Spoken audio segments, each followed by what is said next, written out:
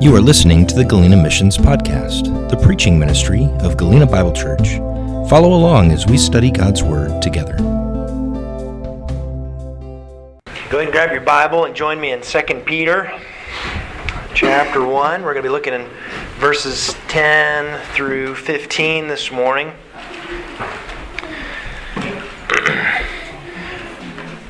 How many of you guys have seen any recent movies that were a remake that you liked? Which one? Dune. Huh? Oh, Dune, you liked it? I liked it. All right. How many of you have seen the original Dune? Anybody? It's no? Oh, man.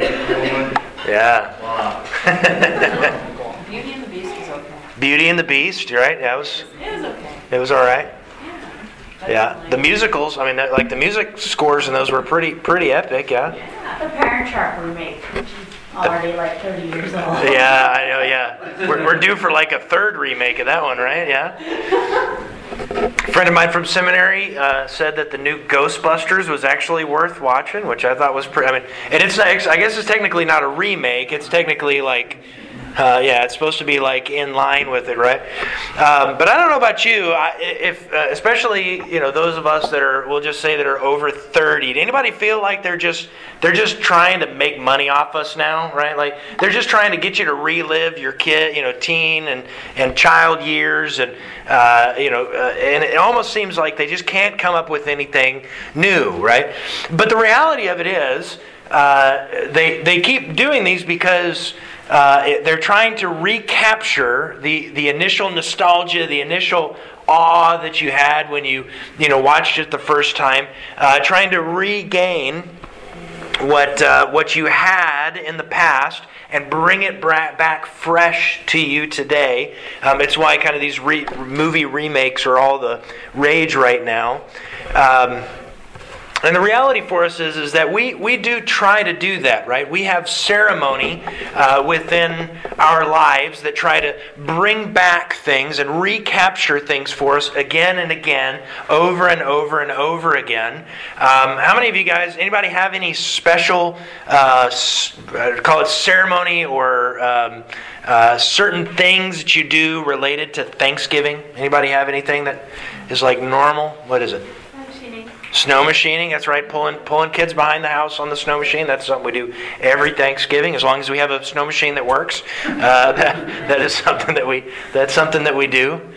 Playing ultimate frisbee with a full battery. There you go, ultimate frisbee. Yeah, that sounds miserable. I don't know why that is a part of your guys' household tradition. I'm more for the food coma. Yeah, right. Of course, we were asking the kids, Thanksgiving meal is coming. What side dish needs to be there, or it's not Thanksgiving, right? There's all of those kind of ceremonies. Of course, Christmas is the one that always has that, right? There's all kind of rhythm, and it brings you back, and you do it again, and you look forward to the thing because it reminds you of all of that time, right? And it connects you with how things are going forward, and it brings those things back up. It refreshes us with joy. We, in what is known as the free church movement, churches that are independent, individual, we select what we do, what we preach on, what our service is going to look like, how those things go. Historically, we have always had kind of a to tradition, to those kind of rote things of pray these certain prayers, do these certain things, because we go, no, we don't want it to become meaningless and you just kind of go through the motions. But the reality of it is, we have a liturgy. I don't know if you know this. We tend to open with announcements and prayer. Then there are 4 songs, an announcement, a sermon, and then we eat. Right? Like that's our functional liturgy, and that's kind of the way that it normally goes. And the reality of those kind of rhythms, those ceremonies that a lot of churches do put in place, they do have this intention to put something in front of you with regularity, with rhythm, to draw you back back in to remind you of the truths of who God is and what you are about in your Christian faith. And we ask the question, why do we do that? Well, Christianity, in a lot of ways, is not like a line. We often describe Christian growth as just moving from one place of maturity to the next as we walk with Jesus. But the reality of it is, it's more like a tire that's rolling down a line. It is cyclical in nature. We need to be reminded of certain things. It's not just that sometimes we're told something and then that's the last time we ever hear it in Christianity. We have to be reminded about it because it grows us over time. And this is what we're going to be looking at today as we take a look at what Peter has to say. Remember, we're saying that 2 Peter is Peter's kind of dying words to the church. He knows that his time is very, very short, and he wants to impart to them some truth that's going to be an encouragement to them, but not just an encouragement for them as they're first reading it, but an encouragement for them as they go forward in their Christian life. 2 Peter chapter 1, verse 10 begins with this. He says, "Therefore, brothers, be all the more diligent to confirm your calling and election. If you practice these qualities, you will never fall. For in this way, there will be richly provided for you an entrance into the eternal kingdom of our Lord and Savior Jesus Christ. Therefore, I intend always to remind you of these qualities, though you know them and are established in the truth that you have. I think it is right, as long as I am in the body, to stir you up by way of reminder. Since I know that the putting off of my body will be soon, as our Lord Jesus Christ made clear to me, and I will make every effort so that after my departure you may be able at any time to recall these things." This is the word of the Lord. Does it strike anybody odd in verse 10 that Jesus tells us, be diligent to confirm your calling and election? I did actually just not too long ago, after our last national election, here, states have been trying to put forward, motions to change the way that voting happens and how things are affirmed. And I did hear a state senator, not in Alaska, thank goodness, get up and quote 2 Peter chapter 1, verse 10 as a proof text of why we ought to have stronger voting laws in the United States. I just want you to know that's not what this verse is anything to do with. Anything at all. When you read the term election in Scripture, there is no ballots that are involved in this. There is no individual that is being selected from a multitude of individuals by way of a democratic process of we get enough votes into this thing. That's not what this is talking about. Just so that you know, I just wanted to make sure, because we are, you hear me say all the time, words have meaning and words have significance. And if we have wrong definitions for those words, then we can't actually communicate with each other. When the Bible talks about election, it is the word that is describing God choosing to save you. Scripture makes it absolutely clear that from before the dawn of time, God knew you, chose you, and in Christ redeemed you from before the earth's foundation. And it doesn't matter what vein of Orthodox Christianity you come from, if you're a 5-point Calvinist or a 5-point Arminian, or you're one of those guys that has no clue what either of those are, we acknowledge the fact that Scripture teaches this truth, that an all-knowing God knows all that would be saved, and in that knowing, it says, He predestined them to be elected or called into Him. But does it seem strange to you, knowing that reality, that the God of the universe, who knows all things, and before the dawn of time said, you are saved in Jesus Christ, Does it seem strange to anybody that Peter would say, brethren, be all the more diligent to confirm your calling and election? Does that seem strange to anybody else? Like, that should be one of those things as you're reading over Scripture and you read that and you go like, wait a second, it's God doing the calling and God doing the electing. What in the world is it for me to be diligent to confirm this? And he says, for if you practice these qualities, these are the qualities that we read last week, what we called the chain of virtues that Peter lays out, this picture of what it means for us to be ever growing and maturing as we walk with Christ. He says, if you practice these qualities, you will never fall. What does it mean for us to make sure every day that Jesus has saved you?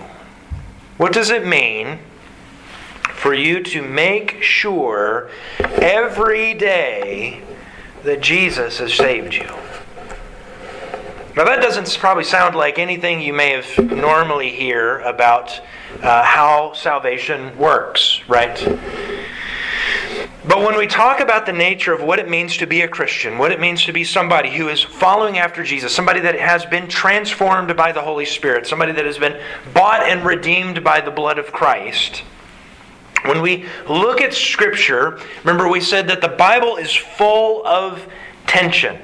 We described tension as the picture that it seems like there are opposite directions, right? This is him saying, God elected, chose you, and likewise you are to confirm that. What does that tension mean for us? And as we think about what it means to be a Christian, the basic premise of Christianity is faith in Jesus, or faith alone in Jesus, right? And the picture of faith is not an inactive thing.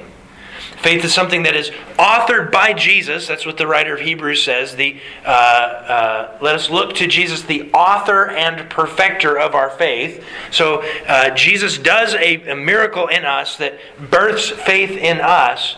But faith is action. It is belief and repentance. Always. And so when we ask the question, how do you know that you're saved? Anybody ever asked that question before in their life? Like maybe this morning, you just woke up and be like, am I really saved? Like, do I really believe this? I'm going to church. I'm going to do that. I'm going to put on the church face. I'm going to eat the church potluck. I'm going to pray the prayers. I'm going to sing the song. But do I really believe this? And then the next question is, well, if I'm even questioning whether I believe this, am I really saved? And I think the answer that he says is this: be all the more diligent to confirm your calling and election. Years back, 2013, when the flood hit Galena, it was absolute chaos. At the height of the flood, you could boat every single road in Galena. Many of the roads were blocked by ice, so individuals were taking their boats and going down snow machine paths through the trees to be able to get out and try to get to higher ground. And in the midst of all of that, we had to evacuate from Newtown to Old Town, and because we had been told pilots were coming to get us.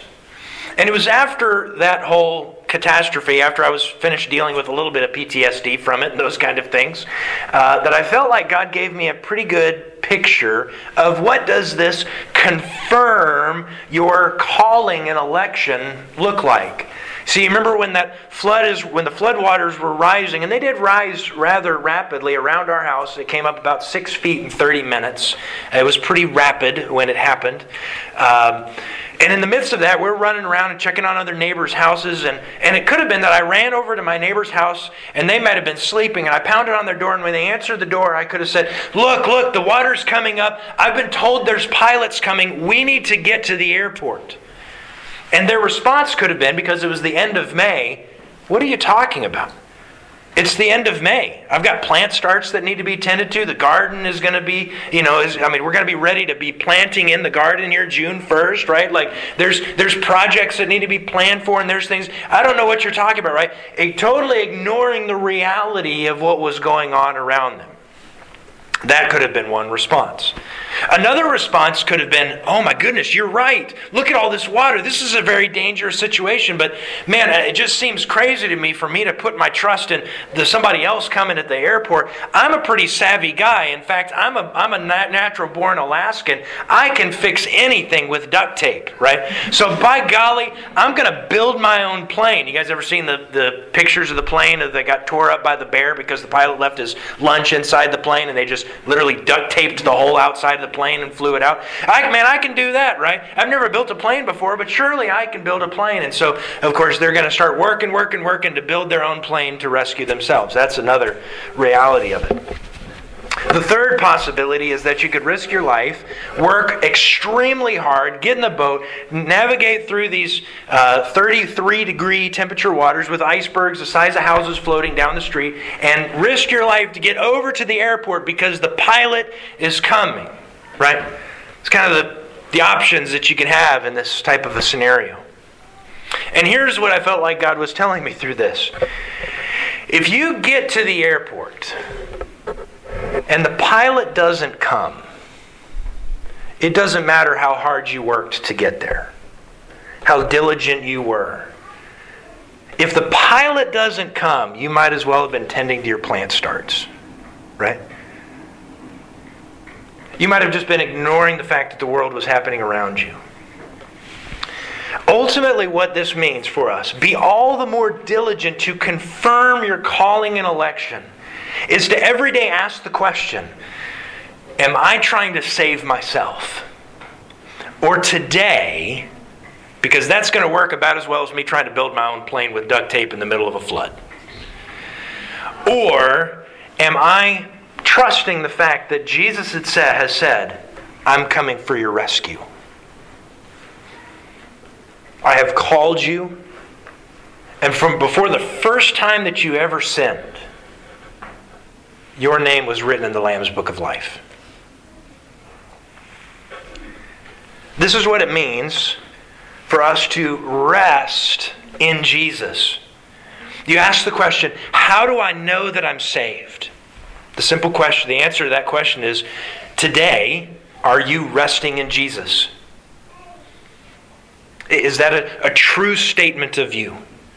Are you believing this gospel truth that you cannot save yourself? And that Jesus is most glorified when you come to Him believing that He is enough? Functionally, it's the same as asking the question of, how many of you are sitting today? All of you. How do you know? How do you know you're sitting today? Because I'm looking, and my rear end, now see, Melissa messed it up, right? She messed it up.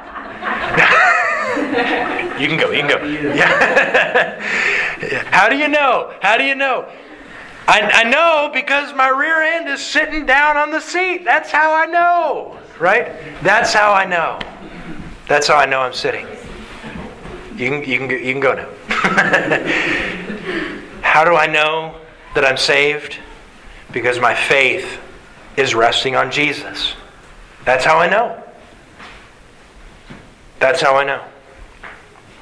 Because I already know this. If He's not enough, I'm not. Right? So ultimately, we're asking two questions. Did Jesus really accomplish what the gospel says that He accomplished for me? And secondly, have I believed that what He accomplished is for me? Did Jesus do what He said He did? And did what He did account for me? Is that true for me? So as Christians, we need to set reminders in our path of this truth. Because I don't know about you, it's very easy to forget. Because life happens, right?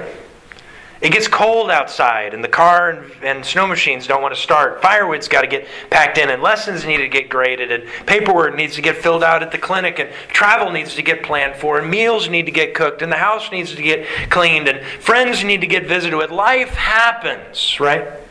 And it's easy to forget who Jesus is and who we are in Him. And so we have to set reminders in our path.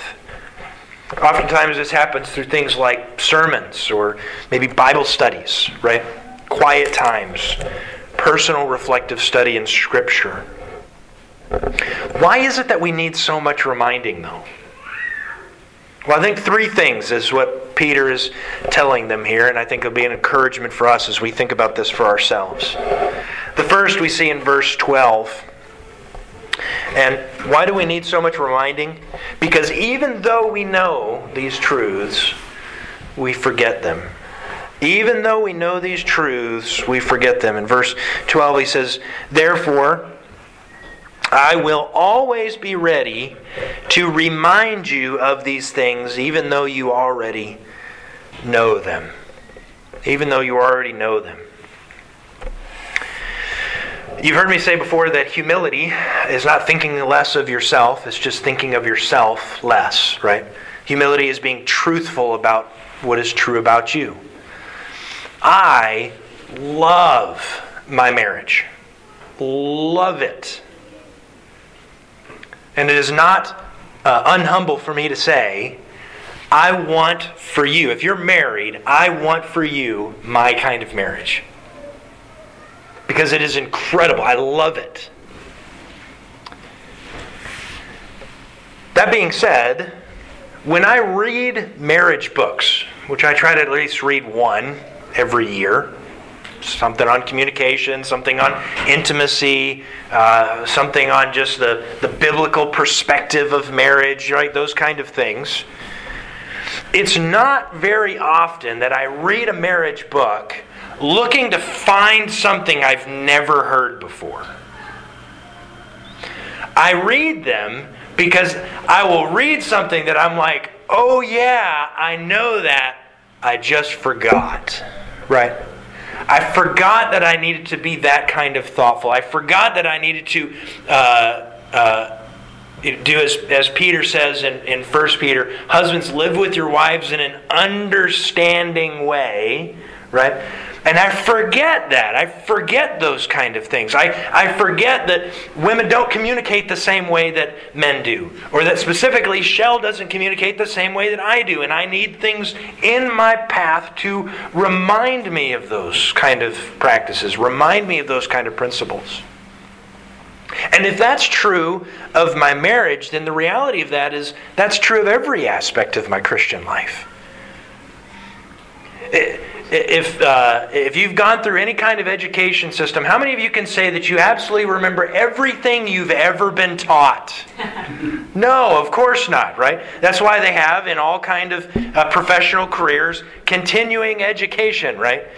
And sometimes they're teaching you new information, right? These are, for medical people, these are new medicines, these are new procedures, these are new policies and that kind of stuff.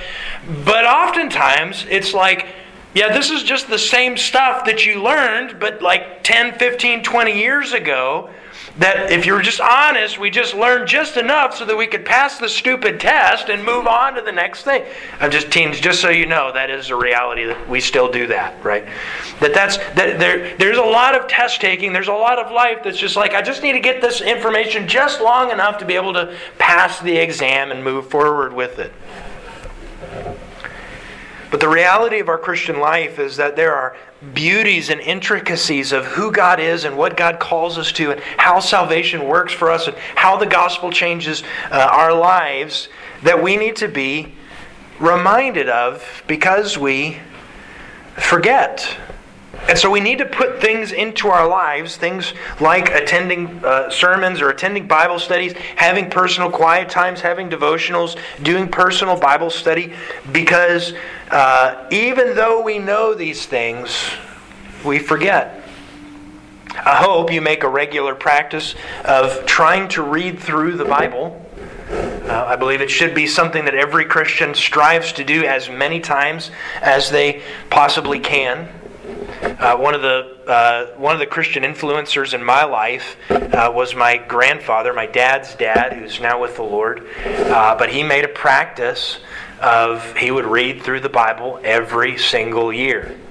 And he did that every single year that I can remember interacting with him. It was just a normal rhythm of his life. And so at that point in time, he had read through the Bible total from cover to cover, 20, 30 times. And in that course of study, after talking to him, especially there late in life, he said, Chris, it's funny.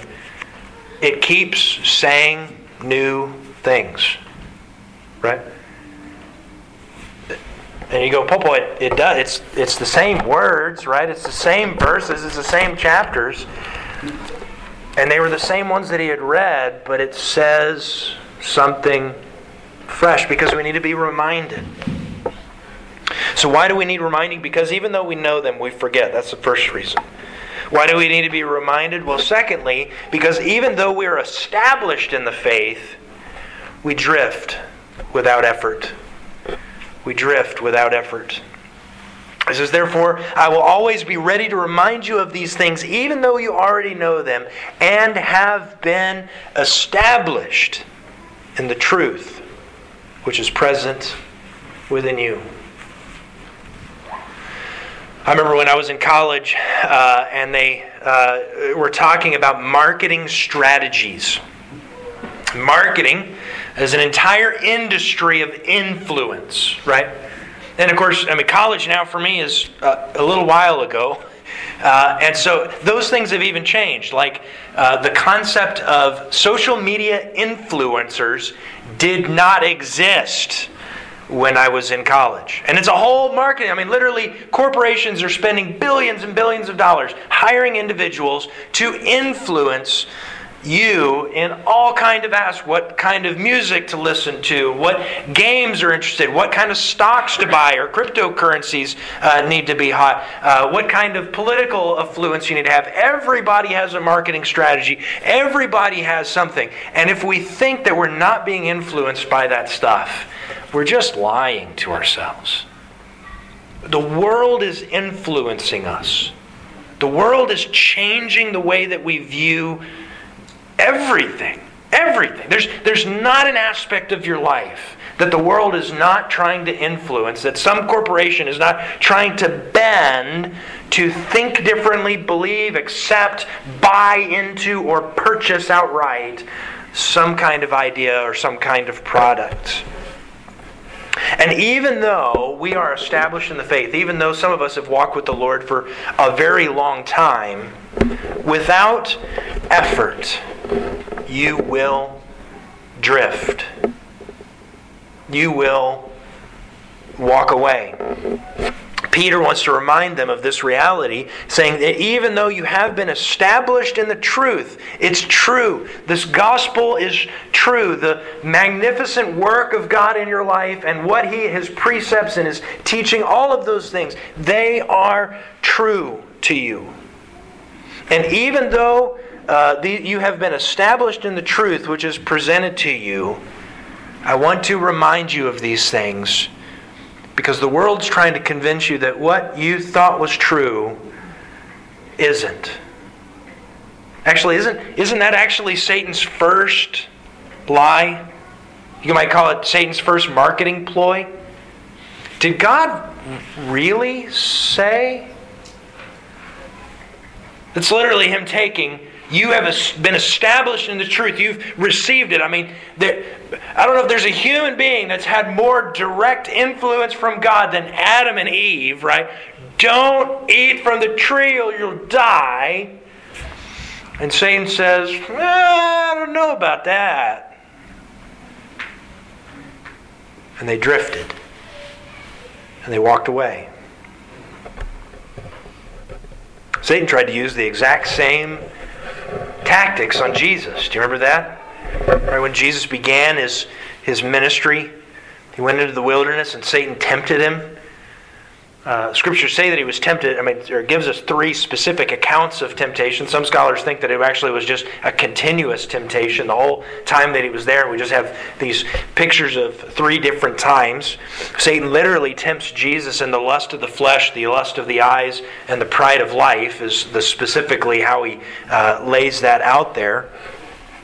But every time that he goes, he basically takes what God said was true and tries to manipulate it, influence it, push Jesus out of the way. And how does Jesus respond every single time? He rocks himself back into God's Word and he says, this is true. This is true. We need to be reminded, because even though we may be established in the faith and may have been established in the faith for a long time, we will drift without effort. We know this is true in relationships, right? As we have friendships, how many of you have people that you used to be friends with? There wasn't anything that blew up, right? Like they didn't stab you in the back, they didn't gossip about you, any of those kind of things, but then just all of a sudden you realize, like, man, I don't feel close to them anymore, I just haven't talked in a while, right? It wasn't like anything bad happened, it just, without effort, it drifted. And even though we've been established in the faith without effort, we can drift as well. The third reason why do we need reminding is verse 13. Because even when we think we have all the time in the world, we need to be reminded that we don't. Why do we need to be reminded? Because even when we think we have all the time in the world, we need to be reminded that we don't. Peter says, I consider it right as long as I am in this earthly dwelling, this tent, as Peter says it, to stir you up by way of reminder, knowing that the laying aside of my earthly dwelling is imminent, as also our Lord Jesus Christ has made clear to me. We need to be reminded about the truths of God, the principles of God, the precepts of God, and our role in the Christian life, because it's very easy for us to forget that our life is short. For the most part, most of us don't think that our life is short, right? It's not until you have conversations like we had today of people getting the bad news, right? The bit of information, the diagnosis, those kind of things, where all of a sudden they realize life is now short. And then they begin to prioritize things. Then they begin to emphasize what really matters, and trying to focus on those kind of things and push out all the fluff and get rid of those kind of other things that really don't matter. They want to focus on the things that really do matter. What if we, like Peter, intentionally brought things into our remembrance that reminded us that we will give an account for every moment that we have. Every moment that God gives us. And remembering that there comes a point in time where that is a finite thing. The richest person in the world and the poorest person in the world can't buy another moment. And we'll have to give all of those back before the Lord. The reality of that is incredibly scary to me, because not only will we give back every moment, we'll give back what we did in every one of those moments. You know, one of the scariest statements that Scripture made about that to me, where he says, we will give an account of every idle word spoken. Every idle word spoken, I'll give an account for. I'll lay it all back before Jesus, and He'll say, with those lips you had the ability to glorify me and love people, and what did you use it for? What did you waste it on? Peter wants to remind us that even if we think we have all the time in the world, he knew that he didn't. And so he wanted to do everything that he could. As he said in verse 15, I will also be diligent that at any time after my departure, you will be able to recall these things to mind. Ultimately, this is the picture of trying to leave a legacy, right? What does it look like when you leave? Leave this life, leave this job, leave this stage of life. What is the legacy that you're leaving on? And how does that spur others on to remember the goodness of God? One of my Facebook memories here very recently was a church picture. Took it right here, moved this out of the way. This is actually before the flood. So I think it was in 2012 that the picture was taken. And it was packed, just monstrously packed. And as I was sitting there looking at the picture and thinking about those that are here today, including my family of, at the time, 5. Evelyn wasn't born yet. Hornfisher family was only 3 at the time. Jerry was here. Grandma Margaret was here.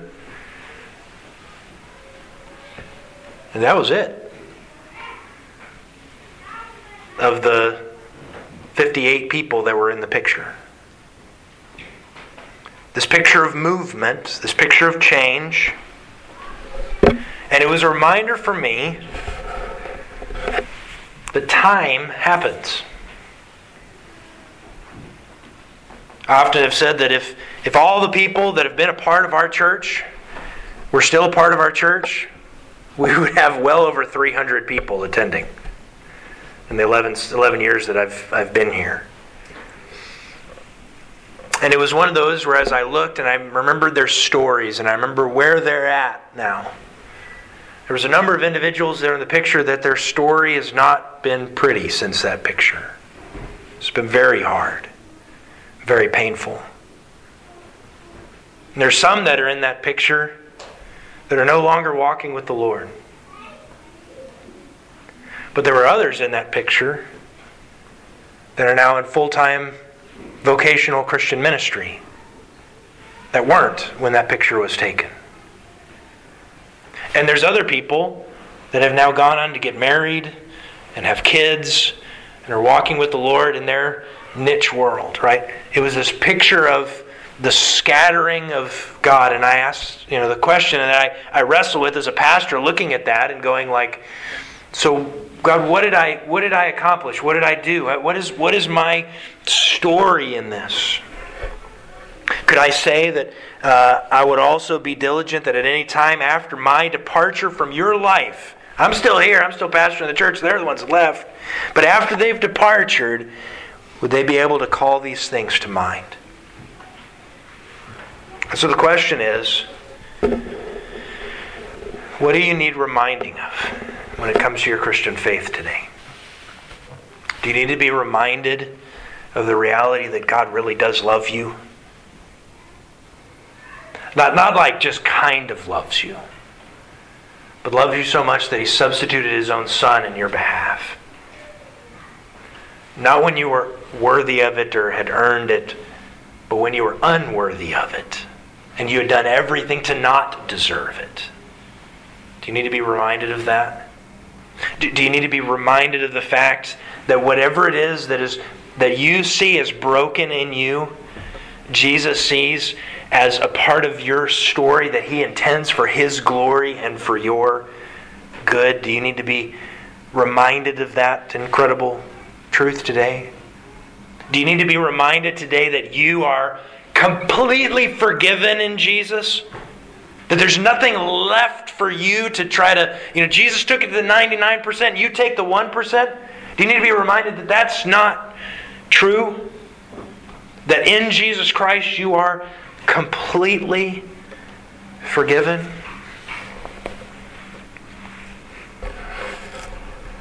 Do you need to be reminded today that in the same way that God loved you when you were unlovable, He calls you to love your neighbor even when they're not lovable? What is the biblical truth that you need to be reminded of today?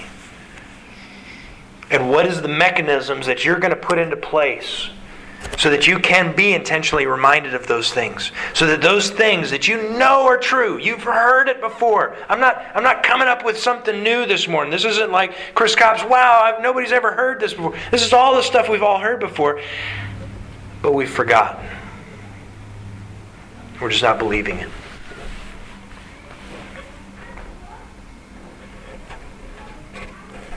My prayer for us as we finish this brief moment in our story is that what Peter said would be true of us. That we would be diligent to make sure of our election and calling, to confirm the reality that we are seated in Christ. He's done all the work. Our responsibility is to say, do I believe that for me? And secondly, am I also being diligent that whatever the next step looks like, whatever the next chapter of our story is, that we'll be able to call these things to mind, to believe the truth of Scripture. When the world comes at us, when Satan comes at us and says, did God really say?